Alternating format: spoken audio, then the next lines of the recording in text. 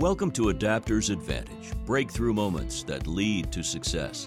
Our podcast brings you insider stories of the moments that mattered, turning points on the sometimes rocky road to success. Here's your host, Mark Magnaca, president and co-founder of Allego, the workforce training and readiness platform built for distributed teams. Hi, I'm Mark Magnaca, and on behalf of the Adapters Advantage podcast, I want to welcome you to our next episode with Elise Archer. Now, I'm very excited to have Elise as a guest on the program today. She and I have had a number of meaningful coincidences that have brought us together, and really looking forward to our conversation. Let me set the stage with a little bit of her biography. And as a branding expert, it's probably worth listening to this part because the way that she does this could be useful to you and will help inform our conversation. So here goes. Elise Archer is the founder of She Sells, a coaching program and community for women in sales who are revolutionizing the way sales is done. She's a thought leader, and she shares insights in a number of major media publications, including Forbes and Inc. She's passionate about empowering women to sell in a way that leverages their natural gifts and helps them build wealth along the way. I love that line, by the way. She's an international keynote speaker, the host of She Sells Radio, where she shares best practices from female entrepreneurs and sales professionals who've accomplished extraordinary goals. Prior to founding She Sells, Elise served as a partner in an 8-figure international sales coaching organization. And then outside of the business, she's a team member of Brand Builders Group, a personal branding strategy firm. Her client list includes New York Times bestselling authors, podcast hosts, and entrepreneurs from across the board. And she's committed to helping scale their influence, impact, and income. So Elise, with that as a setup, and as a guy who wrote a book called The Product Is You, I watched you deliver a keynote with one of our mutual clients, and I sat there and thought, wow, she has taken an idea I was working on 20 years ago and brought it to the next level. So my question to you is, based on everything we just set up, how do you answer the question, what do you do? Yeah, well, I so appreciate that introduction, Mark, and being here. And yeah, I mean, you kind of shared, I would say, the high level business, how I would answer what I do. But I think really at the end of the day, what I help my clients do is learn to believe in themselves enough to make more money and make their greatest impact in the world. Whether that looks like launching a podcast, writing a book, launching a new program, or making more money through their sales job so that they can go out and take care of their family, start a foundation, whatever that thing is. So yeah, thank you again for that beautiful introduction. I think at the end of the day, it's about self-belief and people expecting more for themselves and learning to do that so that they can go out and make their greatest impact. You know, Lisa, I'm a huge believer in this, and I've had many personal experiences. I believe if you ask the question to almost anybody, what do you believe you're capable of when you're confident? You sort of watch the wheels turn in their brain and they say, well, I'm capable of anything when I'm confident. You think about when you know how to do something, right? And then you ask the same question, what are you capable of when you're not confident? And we all recognize that literally the state of mind that relates to your belief in yourself and your confidence and or competence, which are very often intertwined, that affects how you show up in the world. So that's why, to the extent that you're helping people really think about those things and help bring confidence to them, that's an enormous gift for so many people. Yeah. Yeah. I love that you shared that. And thank you too, just for your perspective on that. I think that's so powerful. And I think the natural question someone asks is, well, how do you start to get more confident so that you can make better decisions for yourself and goal set based upon your highest and best self versus the more fear-based version of yourself? And I don't know about you, Mark, but for me, it comes down to, it's that daily practice. it's every single day morning routine, right? Like looking at your goals. I've got my vision board here on the wall, looking at that, like getting excited about that, reading, pouring into yourself, working out, like whatever that daily routine is that gets you in that peak state of confidence. Right. And sometimes you got to go back and you got to reaffirm those things 2, 3, 4 times a day. Confidence wanes, just like you got to eat a couple times a day. You may need to reinstill your confidence a few times a day, but you're right. It's so important. And when we can learn to think of ourselves and goal set based upon and coming from that state of peak confidence versus fear, everything changes. So I love that you brought that up. Elise, you made me think of the fact I listened to a podcast with Seth Godin and Tim Ferriss recently. And Tim Ferriss was saying he really appreciated that Seth Godin has basically been acting as a coach for him. And Seth Godin explained what you just said, which is that he writes every day. And he said, as a professional writer, you write every day. And so Tim says, well, the problem is I try that, but there are certain days, he goes, it's just what I'm writing is not good. And Seth brought up a really interesting idea. He said, Tim, your job is to write every day. He said, the interesting thing is, as talented as you are, you may not have the expertise as relates to judgment to ascertain whether what you wrote today is good or bad. You might think it's bad, but someone else with a different skill set may see a value to what you've done today. And when he said that, it just sort of clicked with me as an epiphany in the spirit of what you just described. That rhythm, the great athletes, the great artists, like you show up and you do your work. And some days it's extraordinary and some days it doesn't feel that great, but it's that daily consistency that makes all the difference in the world. That's such a good point. Yeah, I love that way of thinking about it. And I think the other thing that I like about that is our own perspective gets so skewed, whether we think sometimes what we're doing is really amazing and actually there's, 50 people who have maybe done it better, or more often than not, we think what we're doing isn't that great. And yet there's somebody who needs to hear what we have to say in the way that we're saying it. And the interesting thing working with my personal branding clients with Brand Builders Group is I get the privilege of working with some of the top entrepreneurs and business leaders in the world. And there's almost always a bit of imposter syndrome and why me? I'm saying stuff that's already been said before. Someone's already written this book or they've launched this program or they've launched a podcast about this. And the way that we think about it is your calling is somebody else's signal. So if you feel like you need to go and talk about something or launch this podcast to talk about adaptation and whatever that thing is, it's not really your business who needs to hear it on the other end, but take it as a signal that there's somebody who needs to hear it from you in your way. So kind of just that reassurance. And then, like you said, the daily practice and the consistency, we can get self-defeated because we think today's writing was terrible, or today's podcast wasn't as good as I was hoping it to be. Right. And it's that practice and knowing that it takes years and years and years for most of these things to get to the point where you're really making traction with any sort of followership or growth in sales sometimes, or just to really feel good about what you're doing. But it's that daily practice over time. It's the compound effect. It will pay off. Well, Elise, let me tell you the fascinating thing. When our mutual friend, Mike McLaughlin of Ash Brokerage, first introduced us, and you were speaking at that conference, and I watched your presentation, and bear in mind, obviously since I've been a co-founder of Allego, I haven't been doing the branding work as much other than occasionally for our Allego clients. But I will tell you that as I was listening to you, and in particular, what we're going to talk about with respect to She Sells, I realized that you exemplify the point you just made. So some would say, well, hey, Mark, you wrote about this stuff in 2003, almost 20 years ago. I mean, what else is there to be said? But you've taken your own angle on this topic, working with another, terrific author and thought leader, and you've made it your own. And now you're bringing it to a whole nother audience that wasn't an audience that I was targeting. Mm-hmm. So you're sort of exemplifying what you've just described of being able to recognize your job is to put it out there, and the target market that develops to that signal, that's sort of, in my opinion, let's let fate decide that piece. Yeah. I think it's so true. And one of the best pieces of advice that I got from one of my mentors was you get to be attached to the what, but not the how.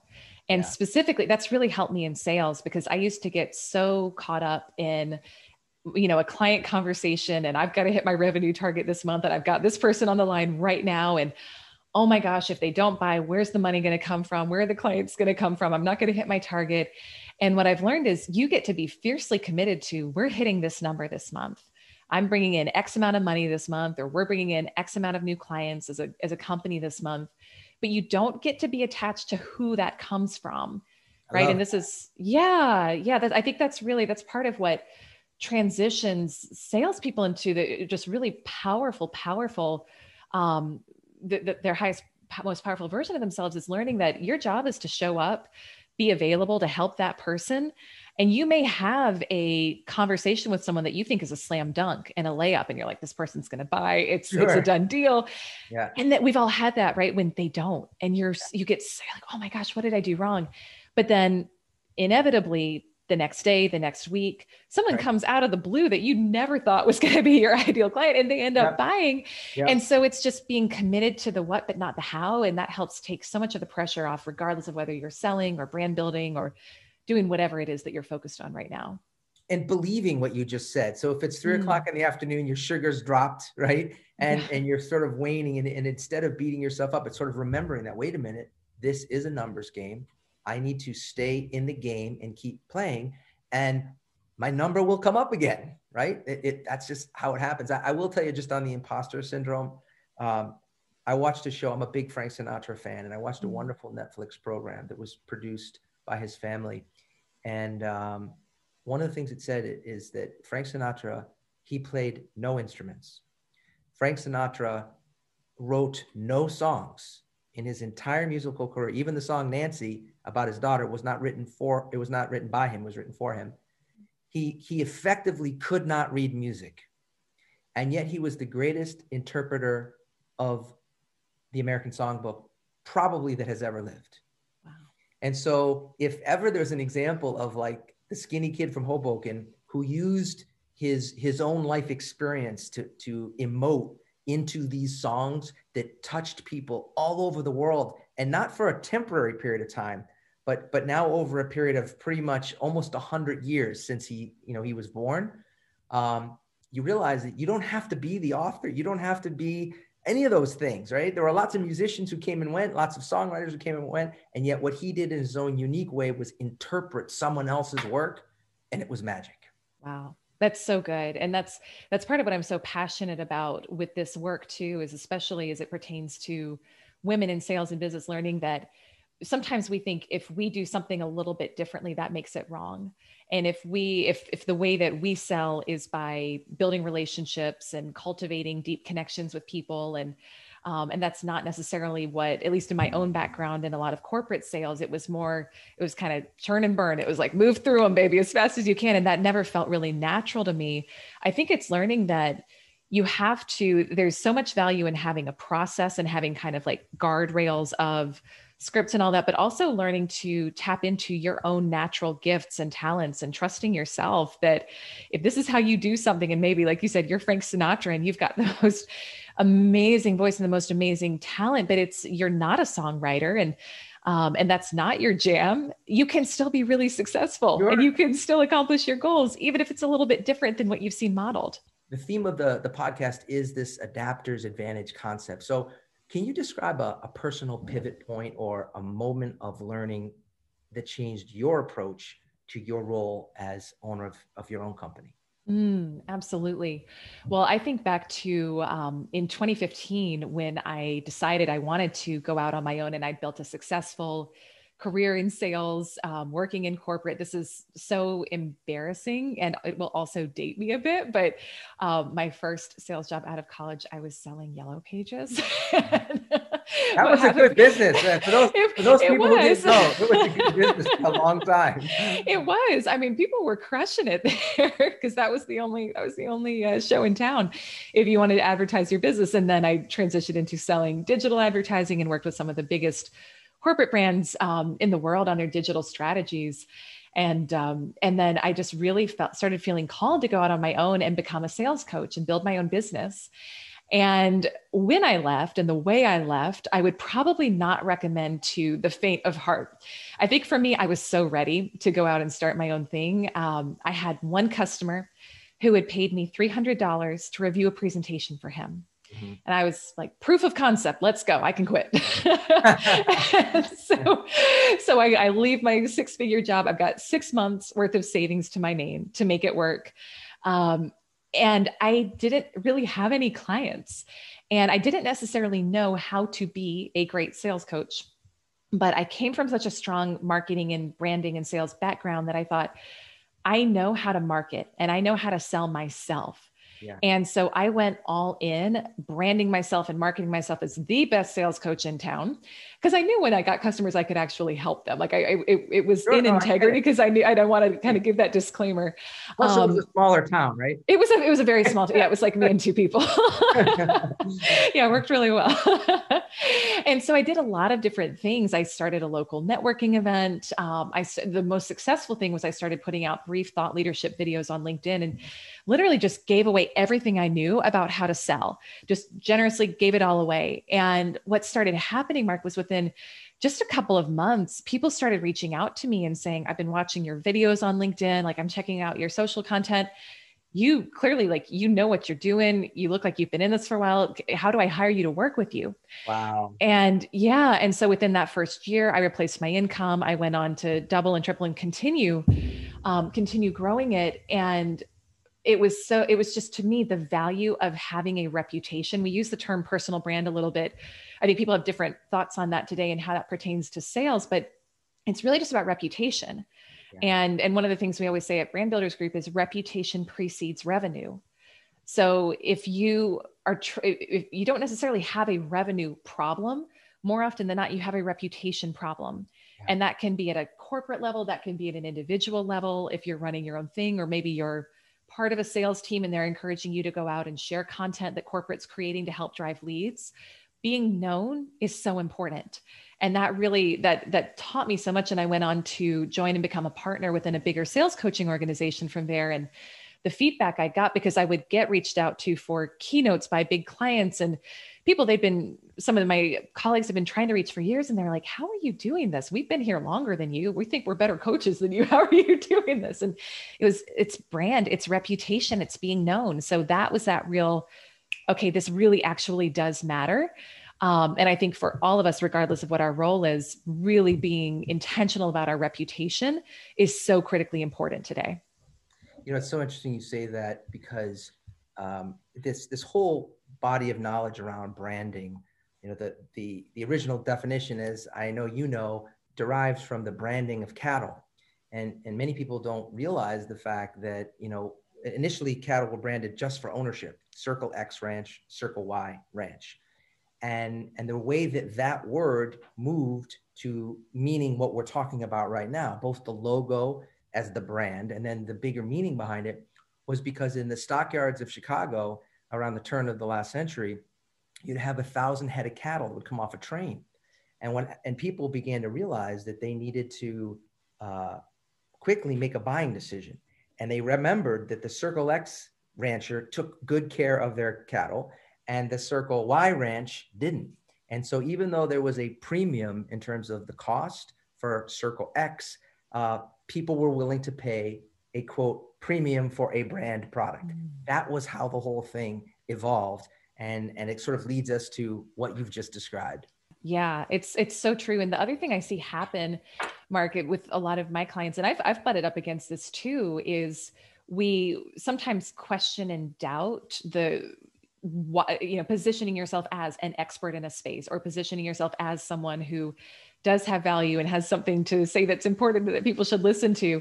You know, one of the things we tell our clients a lot is, to be an expert, you just need to know a little more than the person you're talking to. That's it. So really stepping into, if you can help the person you're talking to and you're a couple steps ahead, own it, show up, share it generously, position yourself as a thought leader in your space. Like, don't be disingenuous with it. Don't misrepresent. But more often than not, kind of like I said before, I think people question how the validity of them positioning themselves as a true leader, as the number one in their space. And you got to just own it. Because again, you think what you do is normal because you do it all day long. For a lot of people, it's not. And they really need your skill set, your talents, your technology, what you're offering. So it's kind of getting out of our own way and realizing someone needs what you do. And to someone, you are an expert, and you might as well show up that way. I love it. I love it. So let's pivot from that and let's just talk about how you're helping your clients now in this post-pandemic time that we're living. What, if anything, has changed in a mostly virtual world? Yeah, it's a great question, Mark. I mean, a lot of my clients were already focusing on building their brand online, and so that I think a lot of them were well positioned going into 2020 for that. Although the need for them to do it faster has escalated. With that being said, I do work with a lot of speakers. And for anyone who's familiar with the speaking space, almost every gig this year got canceled or got converted into digital. And so I've been working with a lot of speakers where they went from having a full year of gigs planned to suddenly nothing on the books. And it's like their income dries up overnight. And you can imagine what sort of panic that creates. And so I think the first thing is just, this has always helped me, and it helped them, having the mindset and the belief system that everything is always working for me. So if everything is always working for me, what am I being invited to do differently right now? And I think I'll just kind of take an aside for this. One of the things I've learned in my own life is when the faucet shuts off, when what you were doing all of a sudden no longer works, and it's a hard stop, and it doesn't matter what you do, it just isn't working anymore. Usually you're being invited to do something differently. So we went into it. I love that. I love that phrase. I want to capture that. I want to make sure people hear it. What if you think about what just happened as an invitation to do something else? And by the way, I was a speaker in September of 2001, and I was booked out all through the rest. And so it was different in some ways than what happened certainly with the pandemic, but the net effect was the same, because on September 12th, in addition to the country completely being upended on so many different levels, everything stopped. So I know that feeling of like, oh my God, we had all these plans and they're all completely thrown up now. Yeah. Yeah. And I think in that moment, you get to have a moment of, oh crap, what am I going to do? Like you get to be human. You get to have that moment, and then it's time to rise up. Yeah. And just again, keeping that mindset of everything is always working for me, that helps open up the creativity. So with a lot of my clients, specifically the speaker clients, we really just looked at, okay, if that's no longer possible, what's possible now? And for many of them, it was pivoting into doing virtual events, and kind of repositioning themselves and rebranding themselves for that. For another one, he does a lot of speaking in the corporate space, and we worked on just creating a workshop that he could offer virtually for his clients that he was going to go and do an in-person keynote for. And he ended up having one of his best months ever doing that. So he went on to actually make more money this year than he had previously. And the other thing too is taking advantage. I think all of us this year have been invited to kind of take advantage of the pause, to say what needs to be cleaned up, what systems do we need to put in place that weren't there before. Yes. So with a lot of these clients, it's been, okay, let's make sure that your online presence is tight, that your speaker kit is ready to go. Let's work on that demo video that you've been putting off. Let's build out that sales funnel on the back end. So saying, hey, it's the pause. I needed to do this stuff anyway. So let me take advantage of the time, because I was never going to do it otherwise. It's such a great point. And I have a number of friends who are speakers as well. And I know that in that community in particular, spending your life on an airplane was a big part of the problem of the business, right? Like if you weren't traveling 100+ days a year, then you probably weren't earning the kind of income you wanted to earn. And so now with what you've just described, there's been this shift for many of my friends who said, wait a minute, I may not make as much, and they don't, but they're able to do more things, and they're able to do them and have a completely different lifestyle than they ever thought was possible. So that's why I love the way that you phrased that question. The thing that I'm wondering, at least I'm sure other people are wondering as they listen to you, is where did you get this belief system? You know, with anything in our life that we earn, it's through our own challenges. And so for me personally, I called 2018 my year of 3 deaths. And this is going to sound heavy, but it ended up being one of the best things that ever happened to me. Mm-hmm. And in 2018, at the beginning of the year, I was a partner in a big time sales coaching organization. I was making great money. I was leading a big team. I felt like I was living out my calling. And unexpectedly, in the middle of that year, I had an exit from the company, and it was messy and it was painful. And I felt like my whole identity was ripped out from me very quickly. Mm-hmm. And I went from feeling like I knew exactly what I was going to do for my career to feeling totally lost. So I experienced really the death of a career and an identity there. Simultaneously, about 2 months after that, I was hosting a podcast that was one of the top podcasts in the social selling space. And one of my co-hosts, Greg, he was 39 years old and passed away in his sleep. Oh my God. And yeah, and he wasn't unhealthy. There was nothing that nobody saw it coming. And I was 32 at the time. And it hit me and I thought, gosh, if I had 7 years left to live my life, what would it actually be about? What would actually matter? And so it helped me really reprioritize in that moment. And I'll tell you the third death in a moment, but it helped me really reprioritize what actually mattered. Mm. And I had a period of space, much like a lot of people have faced this year, where I had to think differently about my life, and I had to do something with my time because I'm a doer and I didn't have a career option lined up after that. So I had to do something. And I actually got this idea for something that I ended up doing called the Instant Impact Challenge. And the idea behind it was that so often we can get caught up in our own heads and almost get into it. Like I dealt with some depression then, and I never had before. Mm-hmm. And we can get depressed when we're so focused on ourselves and our circumstances. And I thought, people don't know that. That's a really important point, but you're right. That's so often true. what happens. Yeah. And I went through a period there where I was just kind of down on myself, and I was feeling just depressed about all of it. But I noticed if I would do something nice for someone else, even if it was just for a couple minutes, I would feel better. Yeah. And I thought, how many other people are struggling with feeling the same way, like feeling down, feeling like they don't have purpose, feeling like they don't have direction? And so I launched the Instant Impact Challenge, which was about every day, just do one kind thing for somebody else. Mm-hmm. It can be sending a thank you text. It can be buying coffee for the person in line behind you. It can be, writing a card to somebody. Mm-hmm. And it was really more for me than for anybody else. But every day for a year, I did something to help someone else. And I had other people start kind of following along and joining. And along the course of that happening, we launched a new business and kind of got everything back up and running again professionally. But it transformed the way that it transformed the way that I felt during that time. And it helped me shape that mindset. The third death was probably the hardest, but several months after that, we lost our first baby. It was a miscarriage. So baby wasn't born yet, but that was probably the hardest one. Sure. And for anyone who's been through that. And sure. I know a lot of people have, and that was one that took more months of healing and getting to just kind of go through that pain. But what I found on the other side is just not taking anything for granted. And with our son, Jack, now, who just made his appearance on our interview, it's just, I so appreciate every single day.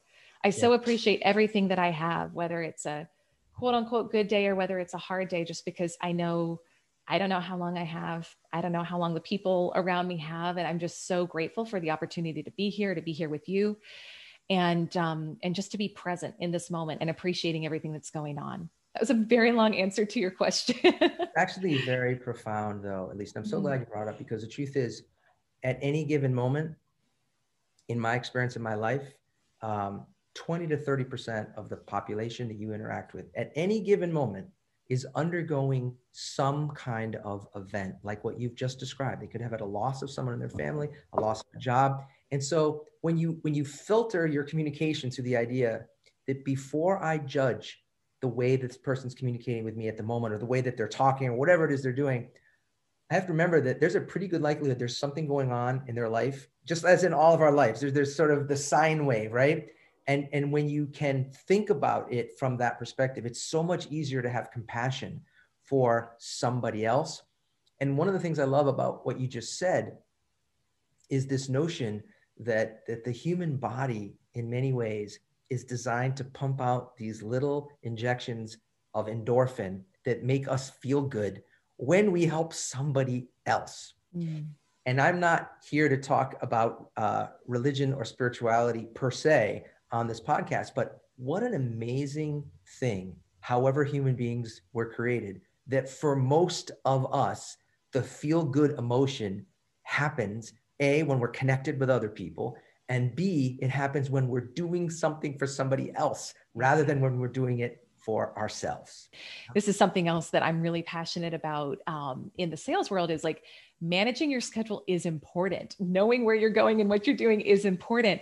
But part of what I saw being taught in so many corporations I was a part of, and even some of what I taught at my old company was like, if every single minute is not booked solid, you're wasting time. And it created this sense of guilt around the day. And it created this sense of, oh my gosh, I'm never like, it's never enough. I'm never doing enough. And it created massive burnout for me and for other people. Sure. And so I think just one little thing someone could do is just carve out the space actually on your calendar for nothing, which is very terrifying for many people, myself included, but carving out that space, whether it's when I'm working with, I coach some executives in big organizations, and this is the hardest thing for them to do, create the space to reflect at the end of the week. Carve out, oh my gosh, an hour to sit there and write your ideas.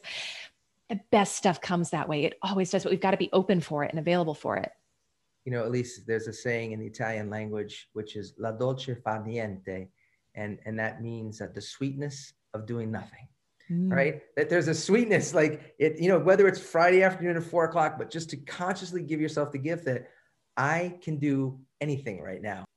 As I've listened to some of your podcasts, you talk about, particularly for women who want to achieve a 6-figure income, what's the biggest challenge that's different for women than men as they're seeking this career in sales, or the way they run their world as a salesperson? Yeah, great question, Mark. And so the word I'm going to use is going to sound heavy, but I'm going to explain what it is. So I think the biggest challenge is suppression.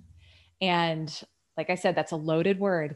Is it self-suppression or? That's the distinction. So I think there is both. If we just look at historically in our culture, there has been suppression of women in a number of ways, but even now in a world where it's way more egalitarian and women do have so many opportunities, we often suppress ourselves. Yeah. And that can look like a lot of different things. That can look like suppressing our voice because we think we have a really strong opinion about something in a meeting, but we're afraid of what other people are going to think of us.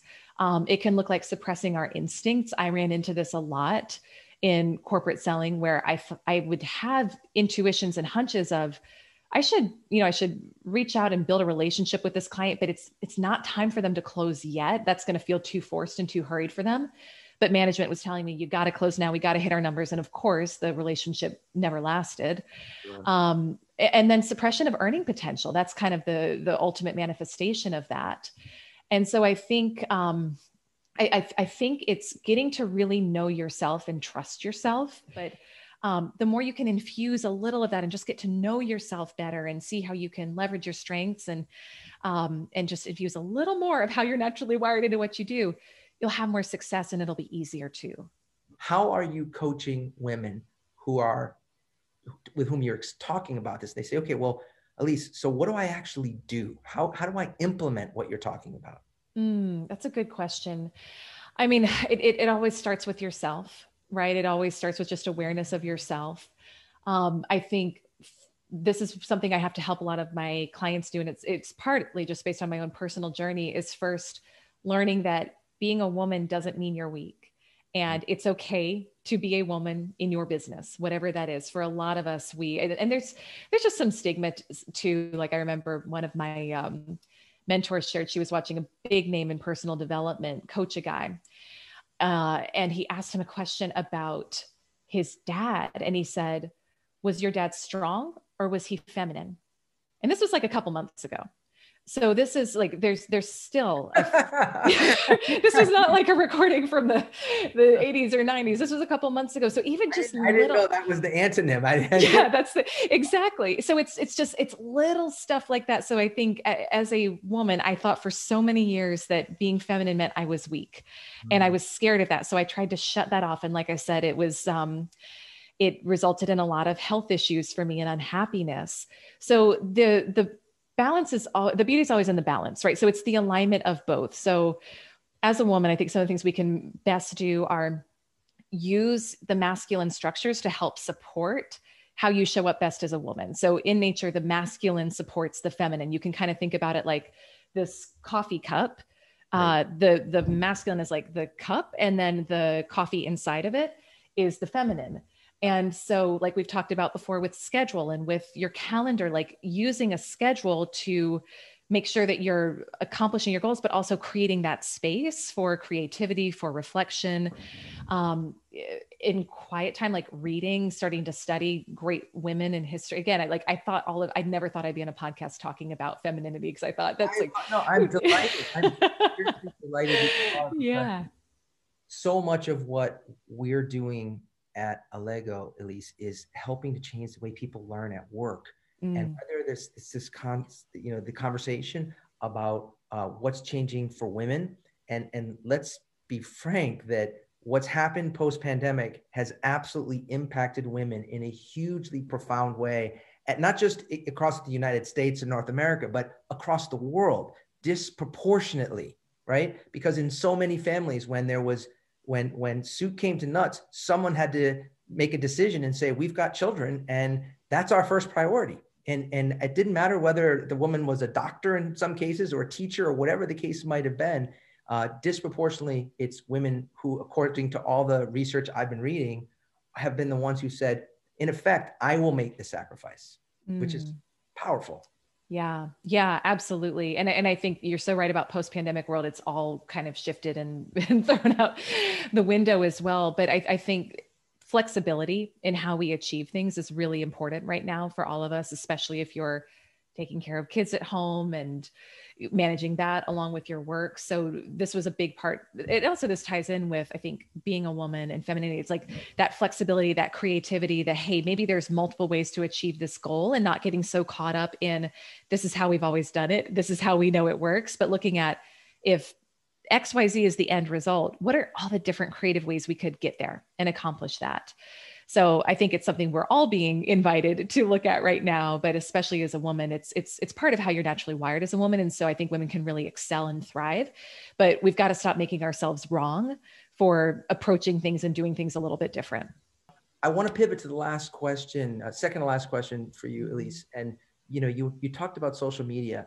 The biggest thing that as I think about the concept of personal branding and kind of where I started on this journey 20 plus years ago, and then where you started it, what I realized is you brought to it something that, although I personally had a big interest in video, even 20 years ago, I believed in using video in my programs. And I always was, watching movies and grabbing snippets and that kind of stuff. The idea of social media and using video as sort of a part of outbound marketing, it just wasn't part of my kind of formative time.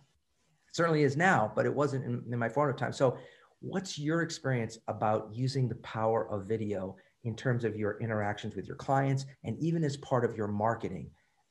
Why do you use it, and what's the impact been? I love that question, Mark. I mean, it's everything. It's been, like I mentioned at the beginning, from an outbound standpoint, when I first started putting out videos to try to market myself as a sales coach, it's just video speeds things up. So people felt like they knew me faster. They felt like they could learn from me faster. Plus the social media platforms love them. So you're going to get more people looking at your stuff than if you're doing a written post often. But then even on a one-to-one customer basis, I remember several years ago, I was referred into this, he's a VP of sales in a high level financial organization. We probably both know this person, so I'll ask you offline if you do. But I was referred to him to go in and coach his team. And it was a warm referral. I thought, this is going to be so easy. So I call him, and he doesn't take the call, which is normal, right? You normally got to call people a couple of times. I continued to call this guy for a year, and he would either ignore my call or he would schedule an appointment and then no show me. And I got to a point of frustration with it. And I remember I was in Austin, and I was coming back from a mastermind, and it was early in the morning, and I was at the airport, and I hadn't showered, and I was in a t-shirt, and I was about to board my plane. And I was like, gosh, I need to find a different way to reach this guy. So I record a quick video email for him, just letting him know how much I am looking forward to hopefully meeting with him someday. And I let him know, hey, I'm going to be in your neck of the woods in a couple of weeks. I'd love to swing in and meet you in person and just see if there's anything that could come out of this. And I wasn't really going to be in his neck of the woods, but I thought I will be if he says I can come.